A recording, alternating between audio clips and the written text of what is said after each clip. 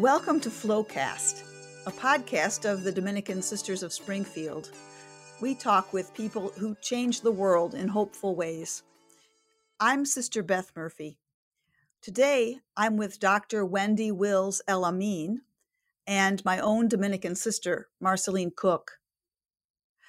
Dr. El Amin is the Associate Dean for Equity, Diversity, and Inclusion at Southern Illinois University School of Medicine.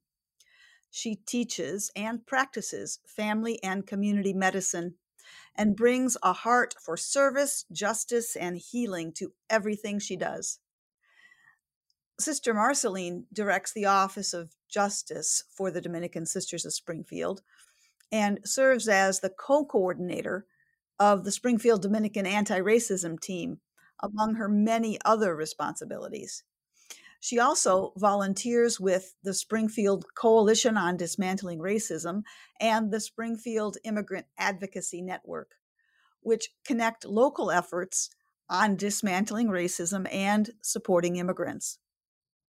All of that in addition to educating and animating Dominican sisters around the nation in the struggle for a more just and peaceful world. Welcome to you both. Thank you. Thank you. I'd like to start by asking you to say a little bit about your role in your organization's anti-racism efforts. And Dr. El Amin, if you want to start and just describe a little bit more for our audience what that really is that you're doing. Sure. So I'm the Associate Dean of Equity, Diversity, and Inclusion at Southern Illinois University School of Medicine. I've been in this position for almost 4 years now. And our dean has declared that we would be an anti-racist institution. And so my work is really in multiple areas. One, making sure that we are creating increased levels of access for marginalized communities. It also means that we are doing our best to reduce the bias that's within our curriculum and also creating spaces for people to feel welcome and have a deep sense of belonging, especially those that are from marginalized communities. I think that this work is probably my most significant work as a physician. I've played multiple roles, and this has been the role that has actually stretched me the most and the role that I feel like I'm able to reduce the most health inequities. We're going to ask more questions about that. You've intrigued me. Sister Marceline, how about you? Would you give us a summary of your work? Well, as you said, I'm the director of our Office of Justice, and I also co-coordinate our anti-racism team. Our team was started in 2004, and it's been quite a journey for us. We refer to it as SSTART, Springfield Dominican Anti-Racism Team.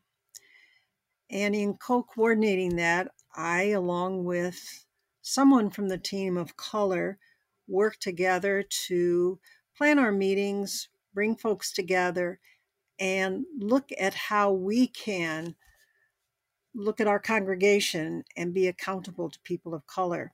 Dr. El Amin said that the med school has made the commitment to become an anti-racist institution. That was our commitment back in 2005 when we had what we call our chapter. It's our congregational meeting that's decision making. And we agreed that our anti-racism team would help us to be on the journey to become an anti-racist congregation. And so I have been co-coordinating the team since it began, and it is challenging and it is rewarding. And I see Dr. El Amin nodding her head. It is both of those things. And our goal today is to share, I think in a practical way, what that really means. When we are on the inside of this movement, words like equity and bias are clear to us, but I'm not sure that they're clear to everyone to understand exactly what those mean. Would one of you want to talk about equity? I'm always going to oblige the sister, but if you would like for me to speak first. Go right ahead, Wendy. Sure. It's interesting is that we really developed a new language around inclusion, and I feel like every year it's evolving, and that's good. We're in a journey.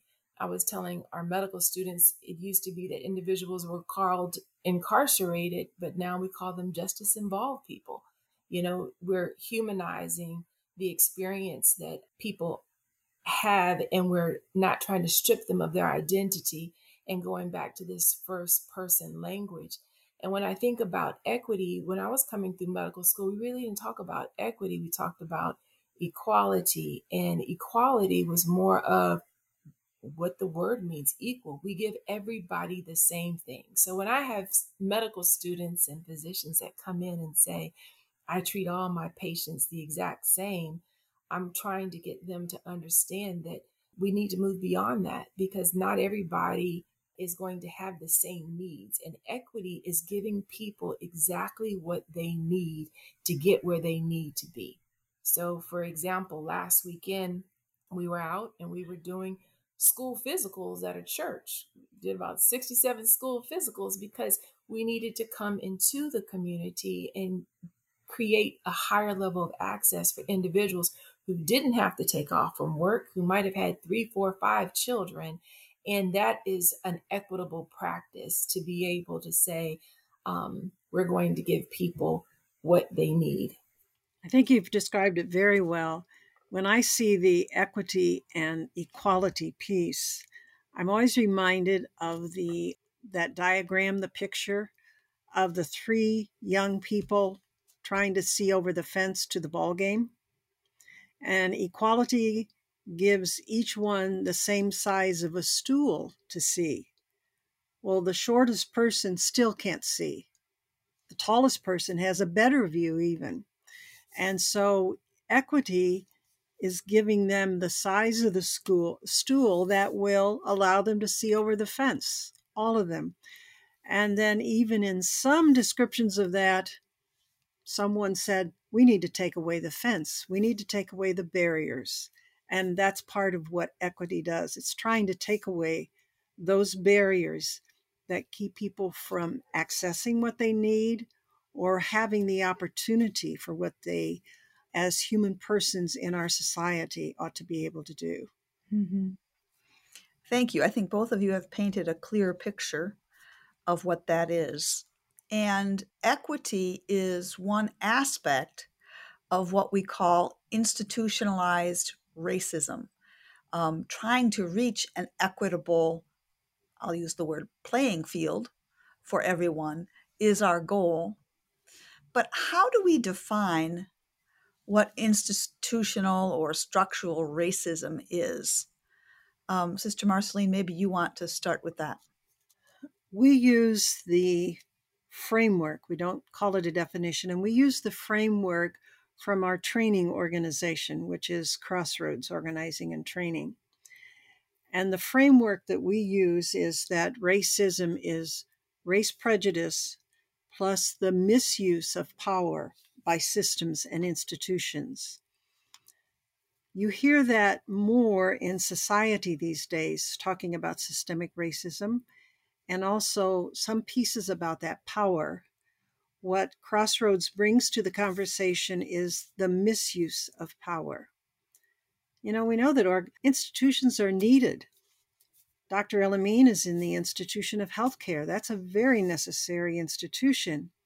And so when we talk about racism, we're trying to work to dismantle racism so that the institution, in its creating, managing, and giving out distributing resources, does it in a way that keeps everybody able to access it.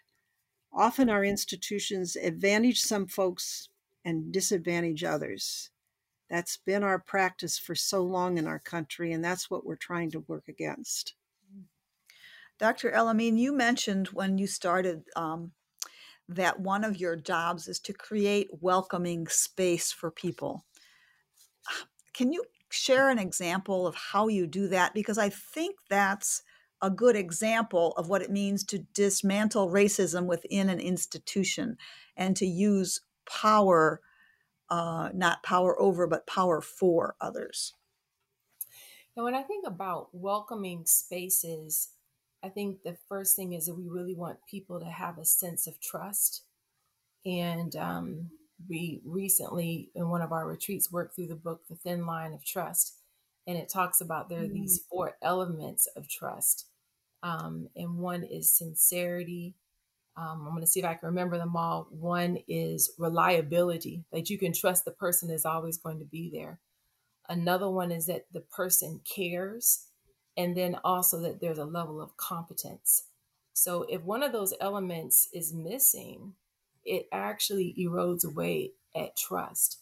And that erodes away of that sense of belonging. And we try to focus on psychological safety because in our field, we have to have people in their frontal lobes and really thinking at their highest level.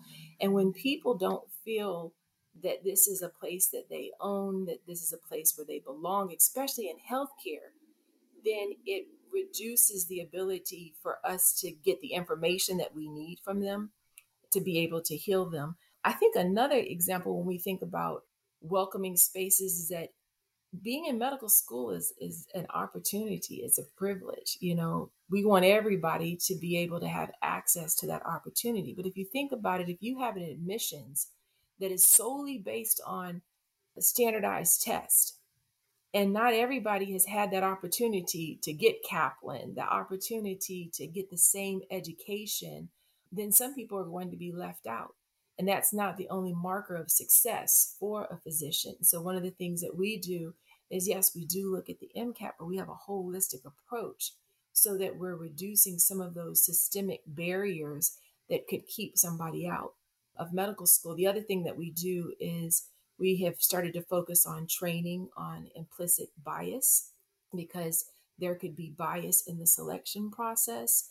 And many times people are just not aware of it. And so we try to use the language of many times people, when they come to our equity response team, they say, Dr. Ellamy, that's not what I intended. That's not what I intended. And, I'm able to gently say, it's not about the intent, it's about the impact. Mm-hmm. And if your intent does not match the impact, we have a problem.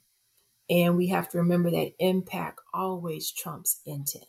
So I don't think people were intending to do the harm that they were doing. Another one that has really come around this year is really trying to change from race based medicine to race conscious medicine. And many people are not aware that some of the biases that started many, many, many years ago are still embedded in our algorithms that impact outcome. So, for example, when someone gets a kidney test, that kidney test is different for Black people versus white people. When it comes to the lab, it's different. And so recently we have removed that number. And what that means is that people who had kidney disease that were African American may not even get on the transplant list until it's too late because of this marker. Now we've removed it. There are about 14 different markers that are different based on race. And people are so surprised. Even physicians are surprised. They didn't teach us this in medical school. So that's a system that we're able to make a change with. So, are you saying that those markers have ended up embedded in your electronic medical record? Is Yes. that what you mean? Yes, that's nationally, and right now there's lots of different debates on. It's that way for the pulmonary function test. Is that way when we're looking at children with urinary tract infections, and so now that we've had this racial reckoning, medicine has really started to have a critical eye on different markers that we've had that have just kind of moved on. So I think that we're really going to be able to see some changes and some differences happening. And this is something that's constantly evolving. But what we understand is that race is not, there's no science behind race. Race is a social construct. I think everybody who's done ancestry DNA is like, what is going on? I know I had plenty of surprises, but I think that we understand that to say someone is Black or white, there's so many mixtures that could happen in there, that the reason why we're seeing some of these disparities are really social reasons. They're not, it has nothing to do with the race. There are social reasons: where somebody lives, what somebody is eating, what access they have to education, the type of education that they have received. that is 80% of healthcare, and that is impacted by race. That is impacted by racism in many terms. So that's why we have to make sure that we're looking at things holistically and really teaching this in medical school. That is a stark example that I think should bring home to our listeners just how deeply embedded this social construct of race is in ways that are life-threatening to people. Sister Marceline is not dealing with the health care of people in her anti-racism work, more on, we might say, the spiritual health. Or we work with our sponsored institutions, our high schools, to try to help them do that same thing that you're talking about doing in the medical field. So, Sister Marceline, would you be able to talk a little bit about what trying to create equity, an understanding of bias, and welcoming space looks like, either in our high schools or at Sacred Heart Convent, where we employ many people? Can I interrupt for just 1 second before she gets started? Please. You said that sister is not involved in healthcare. I want to go back to a little bit of a story. Well, I think one of the ways that SIU School of Medicine became an anti-racist institution is that she actually bought Crossroads to Springfield, Illinois. And coming to, we as faculty, I remember the first time I went, I think I've had to go 5 times. I think you've seen me in there a lot because each time I'm like, whoa.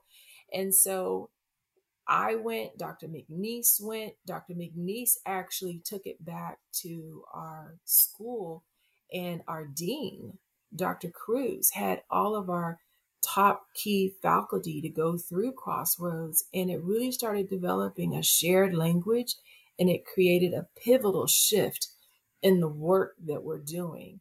And so she is doing healthcare work. Well, and thank you for that good reminder. Yes. I had forgotten that part of it. That's a big part, so that shows you, you never know, you might be in one area, but that, one of my daughters calls it the butterfly effect. The butterfly flaps the wings and you feel it kind of everywhere. And that's why it's so important that when we're getting information that we're sharing it and we're doing it in an interdisciplinary way. Thank you for reminding me. I could remember you on your first anti-racism training. It was here at the convent. I remember that very, very, very distinctly. As we've done this work in our congregation, our goal is to been looking at ourselves and saying, what kind of policies do we have? What kind of practices do we have that exclude others? Procedures, whatever you want to call it. And that's what we're trying to do, is how can we make any of those accountable to persons of color? We've looked at our hiring, but we don't have sisters of color, at least when we started our team. We didn't have sisters of color in the United States. We have sisters in Peru.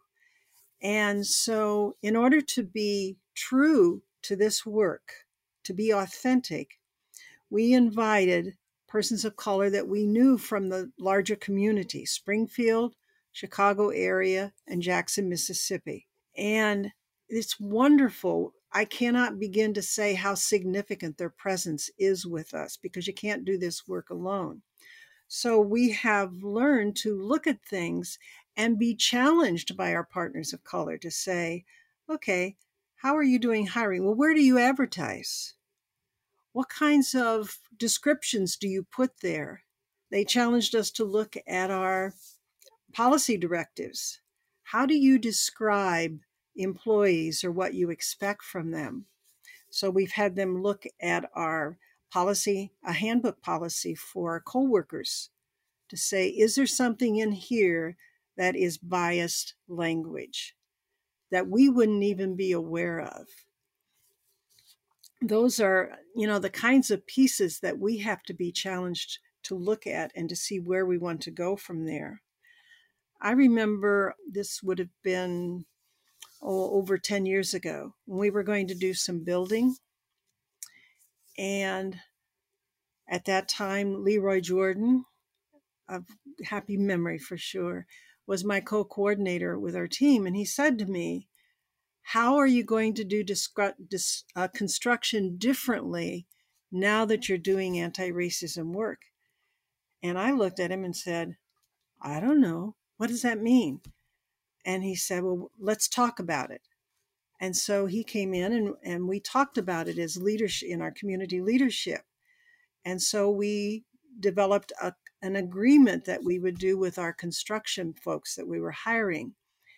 So it's using that lens for everything that we are about.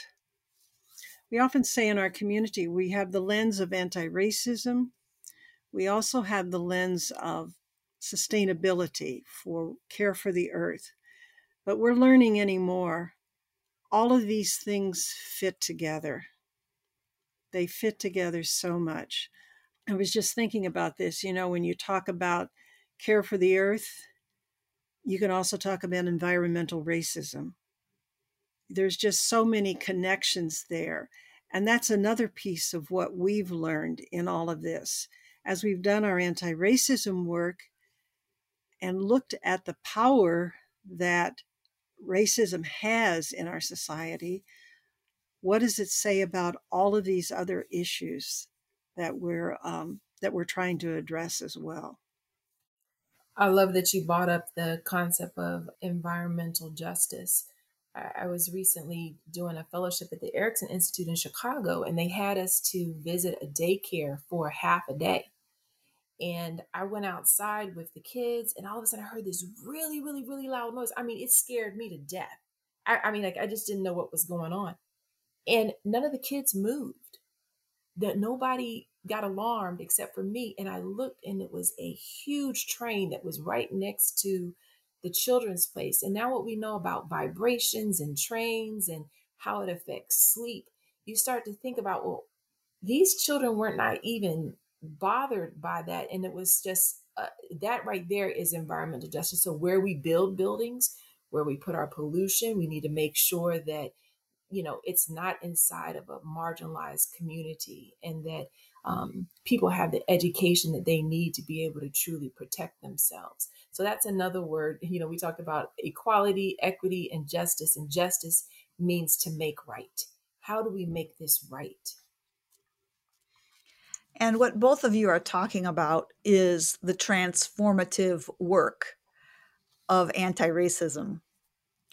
That has to happen intentionally and on some level every day in every institution in order to bring it about. I'd like to go back. Sister Marceline, you mentioned that when Leroy came to you and said, how are you going to do your construction project differently now that you're doing anti-racism work? You said, we made an agreement with our construction company, but I'd like to hear that articulated. What was the agreement, and how did that make a real difference? The agreement was really very simple. And I know that sometimes the federal government has agreements on this too, but our agreement was we stated our position and we asked the construction folks to make sure that they had a diverse workforce. And then each week they were to let us know about the diversity in their workforce. We didn't give them a particular number or anything like that. We just said, this is what we're looking for. And interestingly, the overall construction company asked for a copy of it because they wanted to use it with their subcontractors. And actually, a gentleman, a friend of our community who was helping us with this project, was also working with one of the colleges in town, and he asked for a copy of it to use it in their work as well. So when you talk about the butterfly effect, I just think, when something happens here and it moves out into other places, that's the wonderful piece of this. It's like a movement that's going to happen and make things better. So the stories that you have just shared from Dr. El Amin, it's changing the way health markers are monitored. On your end, it's making an agreement with a construction company. And both of those things begin to transform the systematic part of systematic racism. So that's what we mean by that. It is slow work, and I know just from observing, it is sometimes frustrating work. So I'd like the two of you to talk about maybe one or two of your most hopeful experiences, either of your own personal transformation or the transformation of the institutions that you are serving. Well, thinking about that, I think this is partly me, but it's partly our team. It's partly our YesStart team. I mentioned earlier about the partners who have joined us, especially our partners of color. The depth of relationship and trust and their generosity is humbling, very humbling. And when we started this work, and they saw their part was their accountability was to help us to be on this path. And our accountability was to get moving on the path. And it took us time to build up that trust among ourselves and that relationship. And I was on our leadership team at the time when we started. And so when they would say to us, well, what about this? Well, how are you doing this? Well, we noticed this. It took us time and I guess time and in going inside ourselves to hear that without being defensive. And so, as people, anybody who starts this work and somebody says to you, corrects you or critiques you, the first thing you have to really work to do is not to use the discomfort to disengage. And we didn't disengage. They wouldn't let us, and we didn't want to disengage. And we kept meeting. And what's transformative about that is that we used our honest, transparent communication to build relationship and trust so that we can have these conversations, and then our congregation can take steps to make the changes that are suggested and then we see that we need to make to help dismantle racism in our time. One of the things that I think about is at SIU School of Medicine, our president over all of the university, SIU Edwardsville and Carbondale, said that he wanted each college to actually have an anti-racism task force. And something that was very transformative for me is that all the people who said yes and the levels of people who said yes for that anti-racism task force. So our task force probably has 40 individuals, from everybody from the CFO to chairs of departments to students to staff. And the dialogue that we are having and the solutions and how we've really created a structure of a metric subcommittee, training and organizational analysis and policies and procedures is really been a transformative framework. But I would even say with myself, I feel like I have really transformed. That's why I had to go to the Crossroads program 5 times, because each time I learned so much about how I was moving in the world and how I was raising my children. And I think that anti-racist work happens in the micro moments, not the big moments always, but it's the micro moments when a teacher sends something home and you have to go and have a conversation and say, you know what, I think this might actually harm my child. And can we think about it this way? And the teacher's like, oh, I never thought about that before. Thank you for bringing that to my attention. I didn't think about that. Those to me are the transformations that make the most difference, because it's all about being proximate. If you're not proximate, then you are not going to know what's really going on. And Springfield, Illinois, has the highest segregation index, in the United States. So we are not proximate to people. We have to have that intentionality. So I always tell people, look at who's in your telephone book, in your phone. How many of those people are from different races, from different groups, from different religions, to just understand? Because if they're not, you don't really know the full picture. I always think of that saying, where you stand determines what you see. And then what you see is going to determine where you stand. So when you stretch out what you see, when you widen that tent, You can stand in so many different places, and it makes such a difference. And I love how you said the discomfort. I've never been so uncomfortable in my entire life. And I'm from Texas. I've been deep in a lot of stuff. And this is the hardest work. Like, I do believe years have been taken off of my life because I chose to do this work. This is not a healthy thing to do. It is uncomfortable every single day, but I'm a spiritual person, and that's what allows me to step in with courage and faith that there's a different outcome that we can have for the next generation of children. You know, as you say that, and I shared this with our sisters at one time, I received a letter from somebody who was complaining that there was an article in the newspaper, and I commented because it had been about immigration, and I talked about racism with that. And he said in the letter, every time a liberal doesn't like something, they yell racism. And what I've learned to respond to that is anti-racism work is not the liberal agenda, it's the gospel agenda. It's the gospel agenda. And so that's what I carry with me. I look at how, for my tradition, our tradition as a Christian tradition, I look at what Jesus said and did, and it fits. It fits.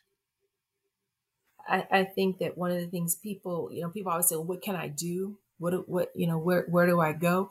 We have to recognize that this takes time. There's something called an intercultural developmental inventory. And there's 5 different steps. And they say it takes 50 hours to get from one step to the next step. And that shows you the cadence of anti-racism and anti-oppression work is slow. Because if all of a sudden we're going to have a quick fix and we're just going to snap, there's going to be no sustainability. But it's when you have that pressure that is applied that creates that sustainability. But I think everyone should do the Harvard Implicit Association test. You could Google that. They have it on race and skin color. I remember and it's anxiety provoking because you don't want it to come up to say that you have these biases. The first time I did it, I have 3 little girls that are 3 different complexions. I was like, oh my gosh, I hope it doesn't show that I have this, so it's anxiety provoking. And there's even an intersectionality score that you can do. So there's lots of little things that can raise your own personal awareness, but ask other people how they perceive you. Just don't think that you know who you are. Ask other people how they perceive you, people that would really tell you the truth. Because unless somebody's showing you where your blind spots are, you're not going to know where your biases are. And what you're saying, it takes humility to do this work. Yes. You don't have all the answers, and you won't have all the answers, and you make mistakes along the way. What I always tell people too is to read, to educate yourself. There's just so much in books, articles, and videos now that that you can learn from folks of color who will share their experiences. And the other thing is history. I think that we're not taught all true history. We're taught a nice story, but there's so much history that we don't know. So if you can seek out ways to learn what is the history of slavery, the history of the Native Americans, the history of immigrants from other countries, how they were treated, it's very significant. And I also think having those intergenerational dialogues are really important. Yeah. I recently went home to Texas and we were sitting at the table and we were talking about having gone to the beach, and my aunts were like, we never were allowed to even go to that side of the beach when we grew up. We were only allowed to go on this side of the beach. And my cousins and I were like, we never knew the beach. The beach was segregated too, where we were. And so just sitting there was an eye-opening experience. And I'm like, why have I not had these conversations with them about this? But the pain is so deep for them, they never brought it up. And we never thought to ask about it. So this beautiful picture got painted in our heads that was not the truth. So we have to really, they talk about narrative work and listening to those stories, narrative medicine. And really, they have found the one thing that changes individuals is not really all the data and the facts, but it's when the data has a story and a person and a human behind it. That's when things change. I can vouch for that. I know that's true. Both of you have exceeded my expectations. I was going to jump in on that last question. How can our listeners begin this journey for themselves? And you have given us lots of really practical tools. So all of those will be in the show notes at our website. flowcastlisten.org is where you will find this episode. And the resources that Sister Marceline and Dr. El-Amin have shared with us will be shared on that page. And they've given you, I think, plenty of food for thought and good ways to get started in your own anti-racist journey. I just want to say thank you so very much, Sister Marceline and Dr. El-Amin. This has been a wonderful conversation, and I'm sure it will be enlightening and encouraging for many of our listeners. Thank you for this opportunity. Yeah, it's wonderful to see you, Wendy. Thank you. You as well. Thank you for listening to Flowcast. If you've enjoyed this conversation, there are more just like it available wherever you get your podcasts or at flowcastlisten.org. Thanks to our engineer, Brandon Durham. I'm Sister Beth Murphy. Until next time, know that you are blessed.